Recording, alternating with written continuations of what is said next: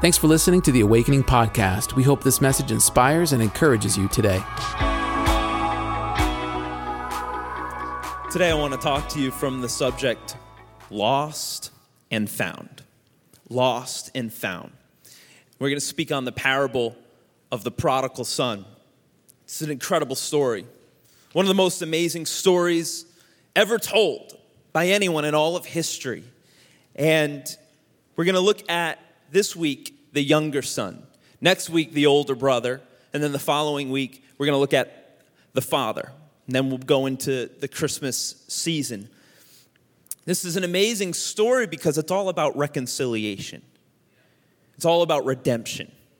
It's all about forgiveness. And this story is not for them. It's for you. It's not for others. It's for us. Think of the accusation that the Pharisees levied against Jesus. This man receives sinners. Thank God for that accusation. Thank God for that truth. Thank God that he does. And more than receives, he accepts and he loves and he eats with them. And in response to that, God speaks this incredible parable. And this parable is all about reconciliation with your Father, with the Almighty. And this is a parable about how God receives you, how God forgives you, and how God redeems you. He's a good God. And today, I want to use this story as a framework for continual reconciliation. Because, when you get saved, that is your prodigal son moment. But the reality is, many times we get off track again. We get lost again. We miss the mark again. And in that, we need continual reconciliation with our Father. Now, if it was any earthly father, he would say, enough is enough. You've left too many times. You've gone too off course. You've made too many mistakes. But we serve a God that has unending love and faithful grace and continually reconciles and redeems his children. So today, I want to speak to you about returning to God and receiving his grace, lost and found. Have you ever gone through a lost and found? Maybe at your work, maybe at school. You know what's interesting about these lost and founds is the quality and strangeness of the items that make their way into the lost and found.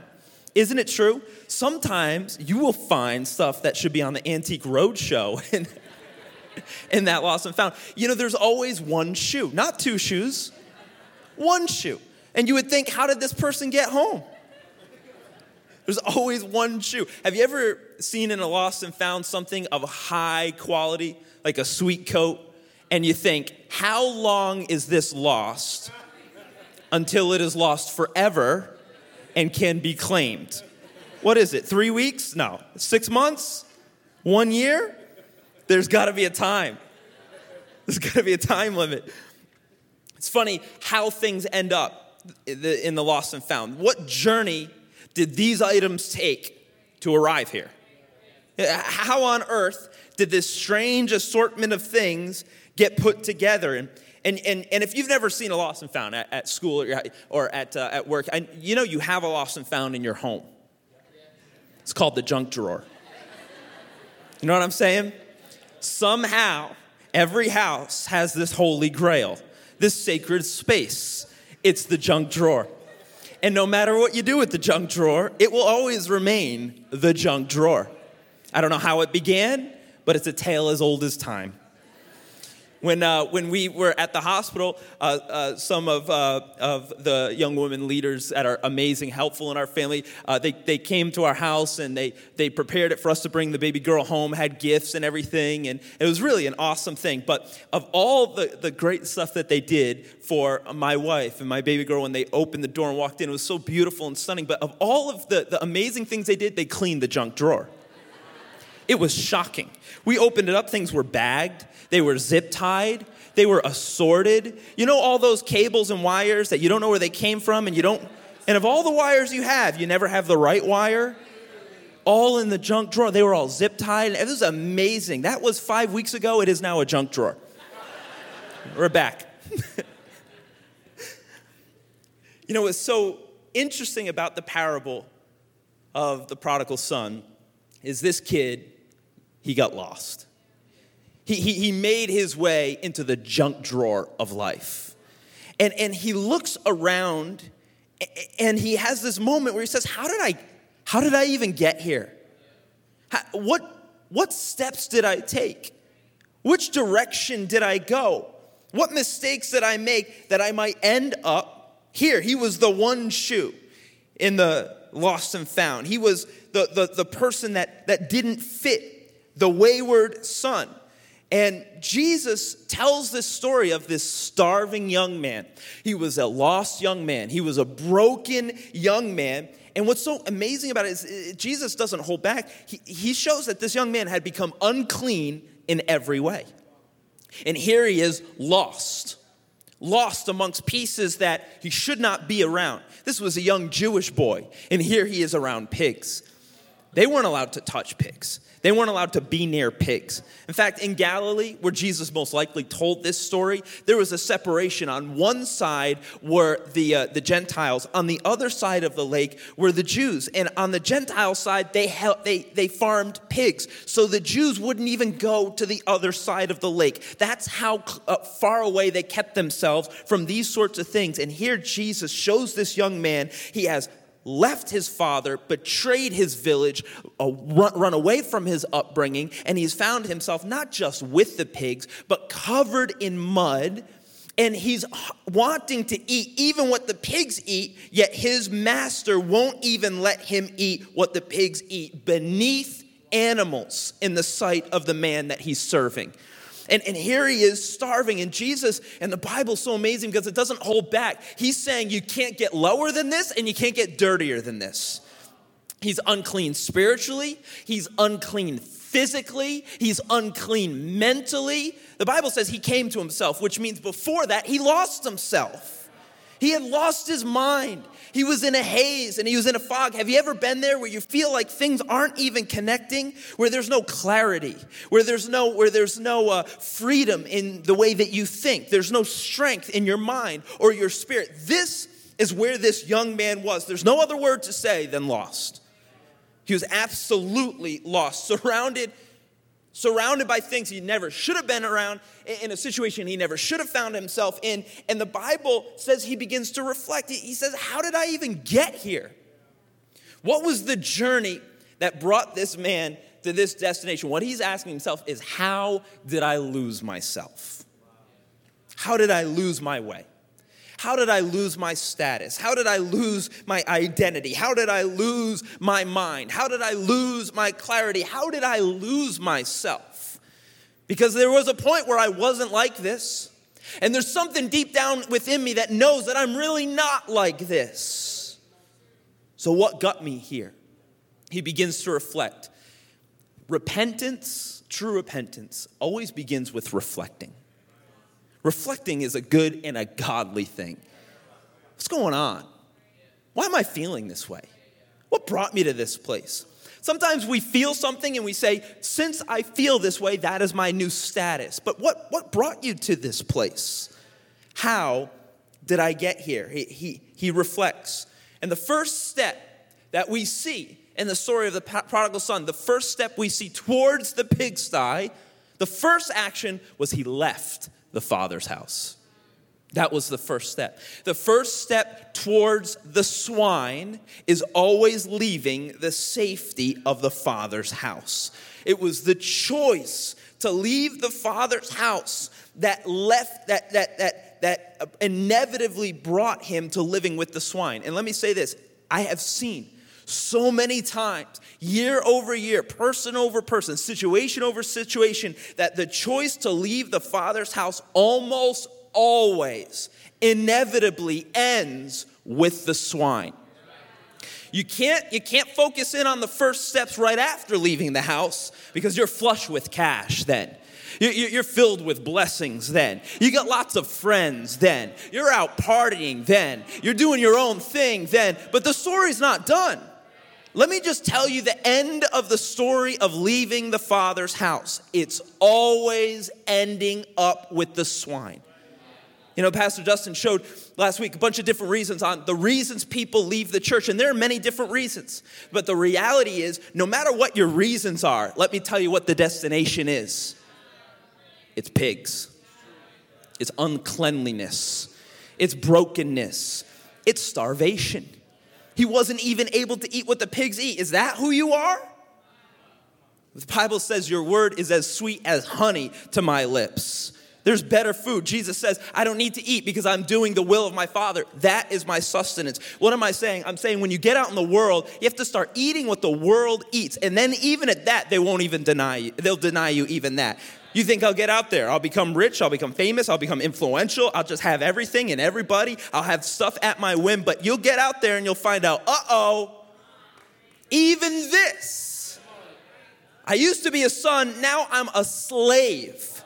A servant to a man that hates me, servant to a man that won't give me anything, and I'm stuck with a bunch of pigs. And they're people, but they're pigs. And now you've become like them. You look like them, you smell like them, you act like them, you eat like them. What happened? You left the Father's house. You left the safety and the protection, the guardianship, the holiness, the atmosphere. Can I tell you, the Father's house on earth isn't perfect, but it is his house. And there is something so special about it. And there is something so holy about it. And it is a mirror image of your home in eternity. He left the Father's house, and whatever his reasons were, the reality is the enemy was pushing him in this direction. The enemy was whispering justifications to leave all along the way, because the enemy's goal is always to get you amongst the pigs. He says, I'm going to leave my Father's house. And he comes to the Father and he says, I want my inheritance early. Can I tell you, the inheritance is a good thing. The inheritance is his thing. The Bible talks on and on about our inheritance. So I want you to know, getting his inheritance wasn't the wrong thing. It was the right thing at the wrong time and the wrong way. I want my inheritance, but I want it now. I want it my way. I want it on my terms. I want it on my timing. I want it now. The ramifications of this must have been immense, especially in that culture and that time. It was as if he was saying to his father, because you're not dead yet, I want to live as if you are. You got to imagine how heartbreaking this is for the father to hear. The father is broken by this request, and he's humiliated amongst all the villagers. He's humiliated by everyone in the town. When Jesus told this part of the story, the Pharisees must have recoiled. What? How dare him ask for that inheritance? That's not even his. The father made all that money. The father was the one that got all those gains. The father's the one that sacrificed. If the father said no inheritance for you, he would have been justified. How dare this young man come with the spirit of entitlement and say, I want what you got, and I want it right now. I want God, but on my terms. I want blessings, but I want it on my timing. I want religion, but I want it my way. Is this not society? Is this not even what we do all the time? I love God, but I want you on my terms, and I want you in my timing. And what we can do if we are not careful, we'll end up living on God's gains, but for ourselves. Let me give you the word, the phrase to describe it. It's spiritual hedonism. It's spiritual hedonism. That it is that we use spiritual language, spiritual principles even, but all for the pursuit of self-pleasure. That's what the word blessings has even become. The word's blessings is let me get. The word's blessing is let me be. And God's blessing is so good, but it's the overflow. What does Job say? Even if you slay me, still I will worship you. Because I am not here to get from God. I'm not here only because of the inheritance. If you choose to give it to me, that is up to you. But I'm here to become a child. I'm here to be the son. I'm here to be a daughter. I'm here to be under your atmosphere, your guardianship, your kingship. Spiritual hedonism is I want God's stuff, but I want it minus God. Now, I want God's blessing, but I don't want God's principles. I want the goodness, but I don't want to follow Jesus. Like I want the life that Jesus gets, but I want to go my own way. Come on, is this not what we do? Is this not what we struggle with all the time? The prodigal son is not them, it's me. It's you. It's us. It's what we see all around us in society. And we live in a very spiritual society. It's very spiritual. There are very few hardcore atheists in society. And in the new generation, even less. We live in a very spiritual society. But the way they're trying to gain access to God, to other dimensions, is through spiritualism, through drugs, through strange experiences, through sensuality. I want the Spirit, but I don't want the Word. I want the blessings, but I don't want to walk that path. I want what the Father gives, but I don't want the Father's correction. And this is the thing that rises up in us. And what we can do through this is we can replace God with good. We think good is God, but good is not God. God is good, but good is not God. The inheritance was good. The son was good. The father was good. The home was good. The riches were good. It was all good. But the young man said, I want the good, but I don't want God. And what did he lose? Well, he lost becoming a servanthood. He lost learning and growing in faithfulness. You know what he lost? He lost maturity. He lost maturity. So he got stuff, but he lost the things that really mattered. You know the shocker to me in this story is that God gives in.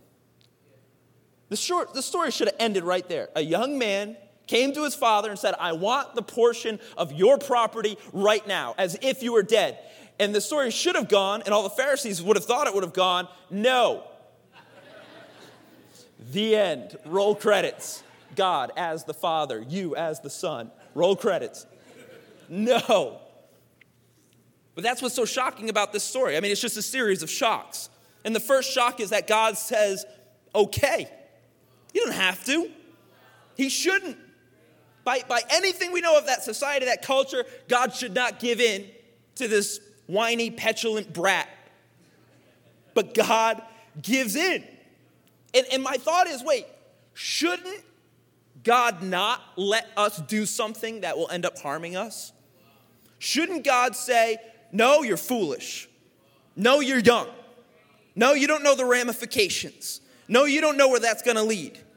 You think that father, in his maturity, didn't know what was about to happen with his hard-earned money? You think that father didn't know the nature of this kid? This father saw him buying tickets to Vegas 3 days ago. He knows who this kid is.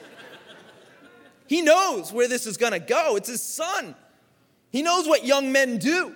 And yet the father allows him to make poor decisions with his life. That's free will. That's what happens in the garden, that God says, I'm not going to make you a slave. I'm not going to. I'm going to make you a son, a daughter. I'm going to allow you to choose me or to reject me. And this is the truth, is that God will not interrupt and intervene and interfere in every bad decision you're going to make. He won't stop you. He won't stop you. He won't lock the car doors and throw the key. He won't do it. He will give in. And he will allow you to go the way that you want to go, but he's faithful to provide a better way. He's faithful for his Spirit to give you checks and convictions. He's faithful to say, follow me. Paul says, follow me as I follow Christ. Because the reality is, all of us are going to come to moments in our lives, crossroads in our lives, where our desires are juxtaposed against our destiny. And we're going to have to choose. Do we choose our desires or do we choose our destiny? Do we choose pleasure or do we choose our Father? Do we choose our feelings and our, let me say it this way, do we choose our flesh or do we choose a life of faith? It's amazing that God allows us to make this choice. And not just once, this is the choice of Monday through Friday. This is the little choices and the big. This is the choice of our marriage. This is the choice of our career. You came to church here today, this was a choice. Where you woke up and you say, today I'm going to choose my destiny over my desire. My desire was to sleep in. My desire was to stay in. My desire was to watch online. But I'm going to choose my destiny. I'm going to go to the Father's house. This is a choice. It's a beautiful thing. But you have to know about God is that God will let you make the choice. And that's a scary place to be. I mean, remember the story of the rich young ruler? This was a good young man. He came to Jesus, said, I've kept all the law. I have been good. And now I want to follow you. And Jesus says, okay, all you have to do is sell everything that you have and give it to the poor. And what was Jesus saying? He's saying, if you want me to be your God, you have to sell your God. His riches was his idol. You have to sell your God if you want me to be your God. You remember the story? The Bible says the rich young ruler dropped his head and walked away. And now we would think the rest of the story, Jesus says, no, it's okay. Just 10%. Just tithe. Just be generous. But Jesus doesn't run after him. Jesus lets this young man walk away because God will give you the power of choice. Your desire or your destiny. It's like many times we find ourselves in a tug of war with God. With what we want, and the direction we want to head, and the things we want to do. And God is over here saying, yeah, but this will really help you. And this is wisdom. And you don't know what you're talking about.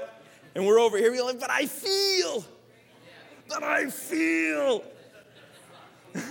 And God's over here saying, but I created you. But I know you. But I'm looking at your children, and I see their children. And you're like, but I love her. And he's like, she's not the one. Trust me. But eventually, and you've all had this happen to you in tug of war, God will let go. All right. And every time God lets go, what happens? We stumble backwards. We stumble backwards into the direction we really want to go. But many times we shouldn't. God won't play tug of war forever. Remember, he's a still small voice. And Jesus invites us, come follow me. I'm not going to chase after you. You follow me. And I just want to say this. Listening to Jesus' voices, many times it's in the little things, not in the big things. There are big momentous decisions in life, who you marry and who you follow and who your God is and where you work and where you live. Those are big. But the reality is life is lived in the everyday. And following Jesus is in the everyday. So it's in the little things. And sometimes the Holy Spirit will say, hey, don't do that. Don't say that. Don't watch that. Don't go there. And maybe the Holy Spirit's not always saying don't. Maybe he's saying instead, do this and speak to them and let that person know you are praying for them. You're like, I'm not going to do that. That's crazy. They might think I'm weird with all of their crystal amulets around their cubicle. They might think I'm strange. But can I tell you, if you can't follow the leading of the voice of the Holy Spirit in the little things, you'll never get it right on the big things. You'll never get it right when it really counts. It's the little things. It's the little things that lead you in the right direction. Do you know what sin is defined as? Sin means missing the mark. And the reality is sin is just being off a little bit. But the more you miss the mark a little and continue it, eventually you're off the target. Eventually you're off the range. And God has to bring you back. I mean, following Jesus is making the right choices in the everyday. Have you ever been driving somewhere and you got off on the wrong exit? And then all of a sudden the ETA went from like 15 minutes to like 45 minutes. And it leads you all the way back to your house and then back again to your destination. Like, what? It's amazing what one misstep, what one wrong choice can do. Imagine how much a series of them can do. The Bible says that the young man went to a faraway country. He went to a faraway land, and he wasted the father's money in reckless living. In other words, this young man, he moved so far away from his destiny. He moved so far away that he left the country. He rejected the values that he was raised in. He rejected his family. In other words, he ended up living in the world. He left the country of his father, and he ended up living in the world. And now he is so far gone and so lost. It's like a haze comes over him. He loses it all. And it's so funny. People say, well, what did he do? The Bible just says reckless living. But what did he do specifically? I'm going to help you answer that question right now. What did the prodigal son do specifically? What did you do specifically? That's what he did. It was reckless living. It was foolishness. We know what it looks like and feels like to be a prodigal. Until he finally looks at it around and he says, how did I get here? I'm far away from my actual destination. I'm a long way off. And I don't recognize this place. I don't recognize who I'm serving. I don't recognize who I'm around. And the Bible says, in one of my favorite phrases in all of Scripture, he came to himself. That's an awakening. He came to himself. Only because the Holy Spirit allows him, he came to himself and he asked this question, is this who I really am? Is this who I'm called to be? He had an awakening and he says, I need to go back home. I need to go back to the place of honor. I need to go back to the place of my birthright. I need to go back home. I want to give you 3 ways. 3 ways, a framework that you can use to find your way back home. That you can use every week. You can use this every day. How to make your way back home to your father, to the family, to the festival. How to make your way back home. The first thing he says, he came to himself, and the Bible says this, he remembered God's goodness. The first step in making your way back home is to remember the goodness of God. He remembered God's goodness. He says, my father's hired servants have more than enough. They've got more than enough. What's that? That's blessings. See, what he had a revelation of in this moment was who his father is, aside that he never saw his father. This was a revelation that God is Jehovah Jireh. There's 16 names for God. One of them is Jehovah Jireh, which means the Lord will provide. This is the revelation that Abraham got when he was about to kill Isaac, but the angel stayed his hand and provided a ram caught in the thicket. And Abraham said, okay, I know who you are. I see a new side of you now. You're the one that provides so that I don't have to provide. This young man could not provide for himself. And isn't it amazing that his new master in the foreign country wanted to starve him to death? Because see, that's what the enemy wants to do. He wants to mock you, he wants to break you, and he wants to starve you. So in that moment, he realized the side of his father that he never saw when he grew up in it. He never understood just how good his dad was. That his dad was providing not just for himself, his family, his sons, but even the servants who worked for him were radically blessed. And he said, oh my goodness, I realized something about Jehovah. He is Jehovah Jireh. The Lord provides.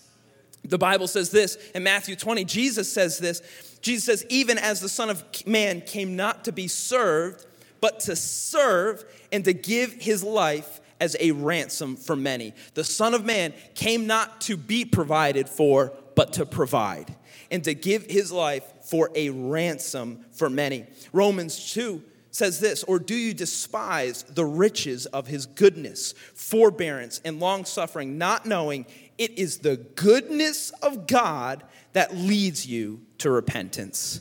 It is the goodness. When this young man was stuck in the muck, what did he remember? He remembered the goodness of his father. Can I ask you right now, will you take a moment and will you remember a time where God was undeservingly good to you? Do you remember a moment in your life where you didn't deserve and yet God gave? Can you thank God right now for that moment in your life where he was good beyond compare to you? See, the first step in coming back to God is remembering who God really is. He is good.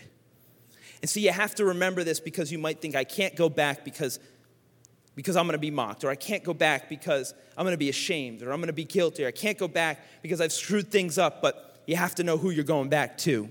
Not an angry God, not a vengeful God, but a loving God who has been good to you all along, and he is going to continue to be good to you. So keep going back. Keep going back. Make your way back home. Remember the goodness of God. The second step on making your way back home is to reject entitlement. He says to himself, I am no longer worthy to be called your son, so make me like one of your hired servants. He says, this is what I'm going to say to my father. I'm no longer worthy to be a son, but I know how you treat your servants, and I've seen how the world treats its servants. Will you just please at least make me like one of your servants? What he's making, this powerful decision. I am a son, but I'm willing to serve. This is the model of Jesus. In Philippians 2:6, the Jesus model is this: Christ Jesus, who though he was in the form of God, did not count equality with God a thing to be grasped, but he emptied himself. Come on, there's a whole sermon right there. He emptied himself. He willingly gave. He willingly forsook all that he was by taking the form of a servant, being born in the likeness of man. This is Jesus' model. Though son, I choose to serve. You have to reject entitlement as you come closer to God. And we see this incredible changeover that happens. This is an amazing aspect of the story. In the beginning of the story, he says to the Father, give me. Luke chapter 15, verse 12, he says, give me. But now that he's gone through hell, and he's been hit by life, and how many know life has a way of humbling you? So funny, I was hanging with someone recently, and I haven't hung out with him in a long time, since I was much younger. And he was asking me, what's your opinion on this? And I was saying, I don't know. I'm not sure. What's your opinion on that? I don't know. I don't know all the stuff involved. What's your opinion? And I had not much to say. And he goes, what happened to you? And I said, life. Life happened to me. It's been difficult to be an opinionated person these last few years. Life happened. Life has a beautiful way of humbling you. You can be bitter about it. You can be angry about it. You can rage against it or be hateful, or you can change the way you approach life. You can reject entitlement. You can grow into responsibility. He moves from give me, but at this point he says, no, I'm going to go back to my Father and I'm going to say this, make me. Make me. Jesus says, follow me and I will make you fishers of men. In the Great Commission, he says, go into all the world and make disciples. He moves from a place of being entitled to a place of discipleship. Form me, Lord. Change me, Lord. Rearrange my mind. Give me right values. I pray that all of us walk into this place of Christian maturity, that we don't see God as a supernatural piggy bank, but instead we do see him as a loving Father that has more to give than just financial blessings. He's got responsibility, he's got meaning, he's got life change, he's got ways of thinking, and he wants to build up around you children and a great marriage and legacy, but the only way he can do that is if he fixes you. If he makes you. And I pray that we move from this unspiritual way of viewing God, or maybe unspiritual is the wrong way of viewing it, but this immature way of viewing God, where we say, God, give, and we move into maturity where we say, no, I know I'm a son. I know I'm a daughter, but I'm here to serve you. God, form me.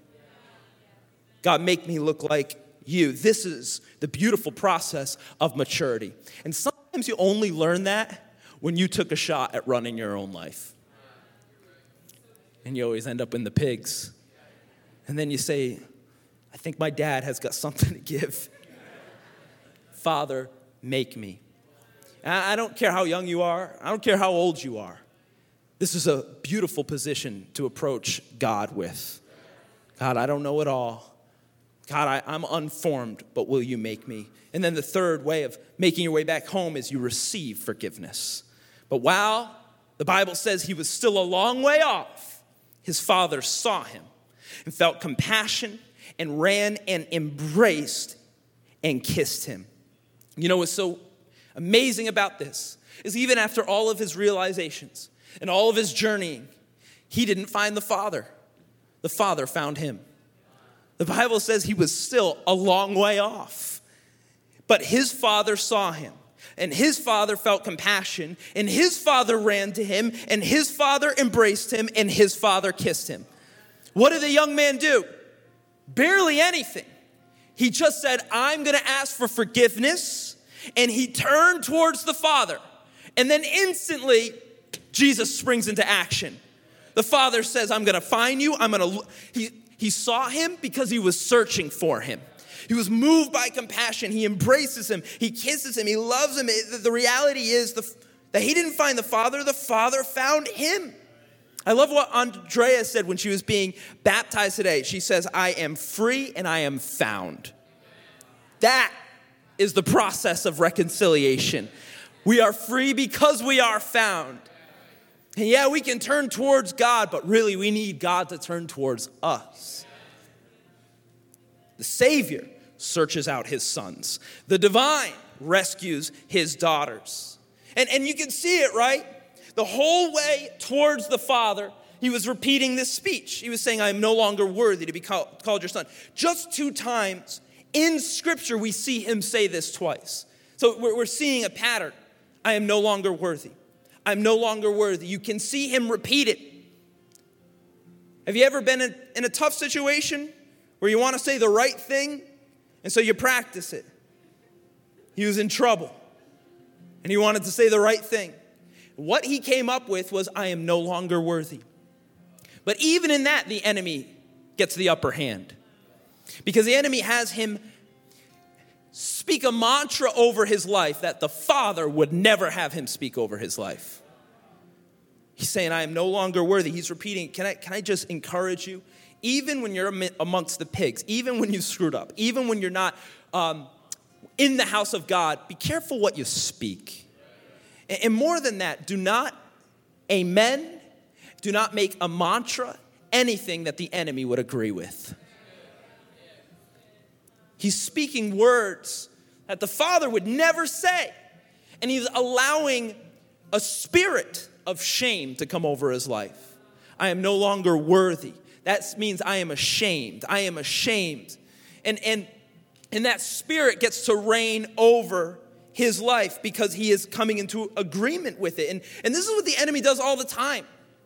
You know, maybe even on Sunday morning when you are pulling in, you hear a spirit that says you don't belong here. And if you're not careful, you could say it. Even as you're walking in the front doors, I don't belong here. The greeter says hi to you. Welcome home. I don't belong here. Worship's going on and you're worshiping because everyone else is lifting their hands, but in your mind, you're saying, I don't belong here. Can I tell you, that is not the voice of your Father. Well, you might say, well, but I've missed so many opportunities. I took all that God's given me and I squandered it. Can I tell you that those missed opportunities, they do not define who you are. That God has more than enough. And God has new doors, new rivers, new streams, new roads, new ways. He's a good God. But I see so many times people say, I can't go to church, or I couldn't join that, or I couldn't be a leader because I've screwed up so much of my life. I'm 45 now, and I've missed those opportunities. Well, what if God gives you another 45? Don't amen the enemy too early and too often. I missed it. I got my inheritance early and I missed my calling. The Bible says the gifts of God are without repentance, which means they will last as long as you last. And you're an eternal being, so they are eternal gifts. And I want to say one more thing. He's saying, I'm no longer worthy to be called your son. What is he saying? He's saying, I've lost my identity. The Father is the one that gives identity. I've lost my identity. I'm no longer worthy. But the reality is you were never worthy. You were never worthy to be called your son. You were just son. You were born son. He was thinking about his father in the wrong way. He was thinking about his father through a lens of what I do, but God looks through the lens of who you are. And so he comes to the father and he starts to say that speech. He starts to say, I'm no longer worthy to be called your son, so make me one of like your hired hands. I want to read it because it's so powerful. It says, Father, I've sinned against heaven and before you. I am no longer worthy to be called your son. Now, this is the moment where he's going to come up with his plan. Now, make me like one of your hired hands. But the Bible says the father doesn't even let him finish. And the father doesn't even acknowledge him. As he's making his prepared, shame-filled, horrible, messy speech that he's repeated over and over, that the enemy's saying like, yeah, talk more about your unworthiness. Give your plan. As he's trying to make this speech, the father doesn't even acknowledge what his son's saying. He cuts him off and he begins to talk to the other servants and he says, get him a robe. That's royalty. Get him a ring, that's authority. Get him shoes, that's identity and direction again. I want you to prepare a celebration. Hold on, I know you got something to say. But my son who was dead, he says, Father, I'm no longer worthy to be called your son. He says, I make you worthy. I give you blessings. And then he makes this declaration, not just to his son, but to everyone else that was there. Those that were going to be judging him, those that were going to be shocked by what was happening. He says this, because this, my son, was dead. I'm no longer worthy to be called your son. You don't get to determine your worthiness. The father decides if you're his son or his daughter. And so he says, because this, my son, he was dead and he is now alive. He was lost, but he is now found. I want to say this. I believe God is glad that you're here. I believe that God is glad that you're coming back to his house every Sunday. I think he's glad that you're pursuing him. And I don't know what level on the journey you're at. Maybe you feel like you are still stuck in the muck. Maybe you feel like you're still a long way off. Maybe you feel like, no, I'm in the process of being redeemed, robed, cleansed. Wherever you are in this story, I want to encourage you. The Father loves you. He's for you. He sees you. He embraces you. And most of all, he always receives you. The enemy's accusation is, how dare you receive sinners? And what Jesus says is, they're not sinners, they're sons. They're his children whom he loves and he delights. And Jesus always makes room for reconciliation. Isn't that powerful? The world has no room for reconciliation right now. The world has no room for forgiveness, which makes the gospel as radical as it's ever been. There is room for forgiveness in the house of God. There's room for redemption, change, love, and the embrace of the Almighty. And I believe all the things that you lost and the enemy stole, God can give him back in a moment. Isn't it cool? He still has the best robe and he's still got it all. Even what he gave, he's got more. He's a good God. And he can replace the stuff. But it's the relationship that God cares most about. God loves you. He's for you. God wants to redeem you in the big and in the everyday. So if you find yourself lost on Tuesday, Wednesday, next month, next year, here's the process of reconciliation. Remember God's goodness. Reject your own entitlement. Come home and receive forgiveness. Thanks for listening to the Awakening Podcast. We hope this message has encouraged you. If you want to learn more about our church, visit us online at awakening.global. We'll see you soon.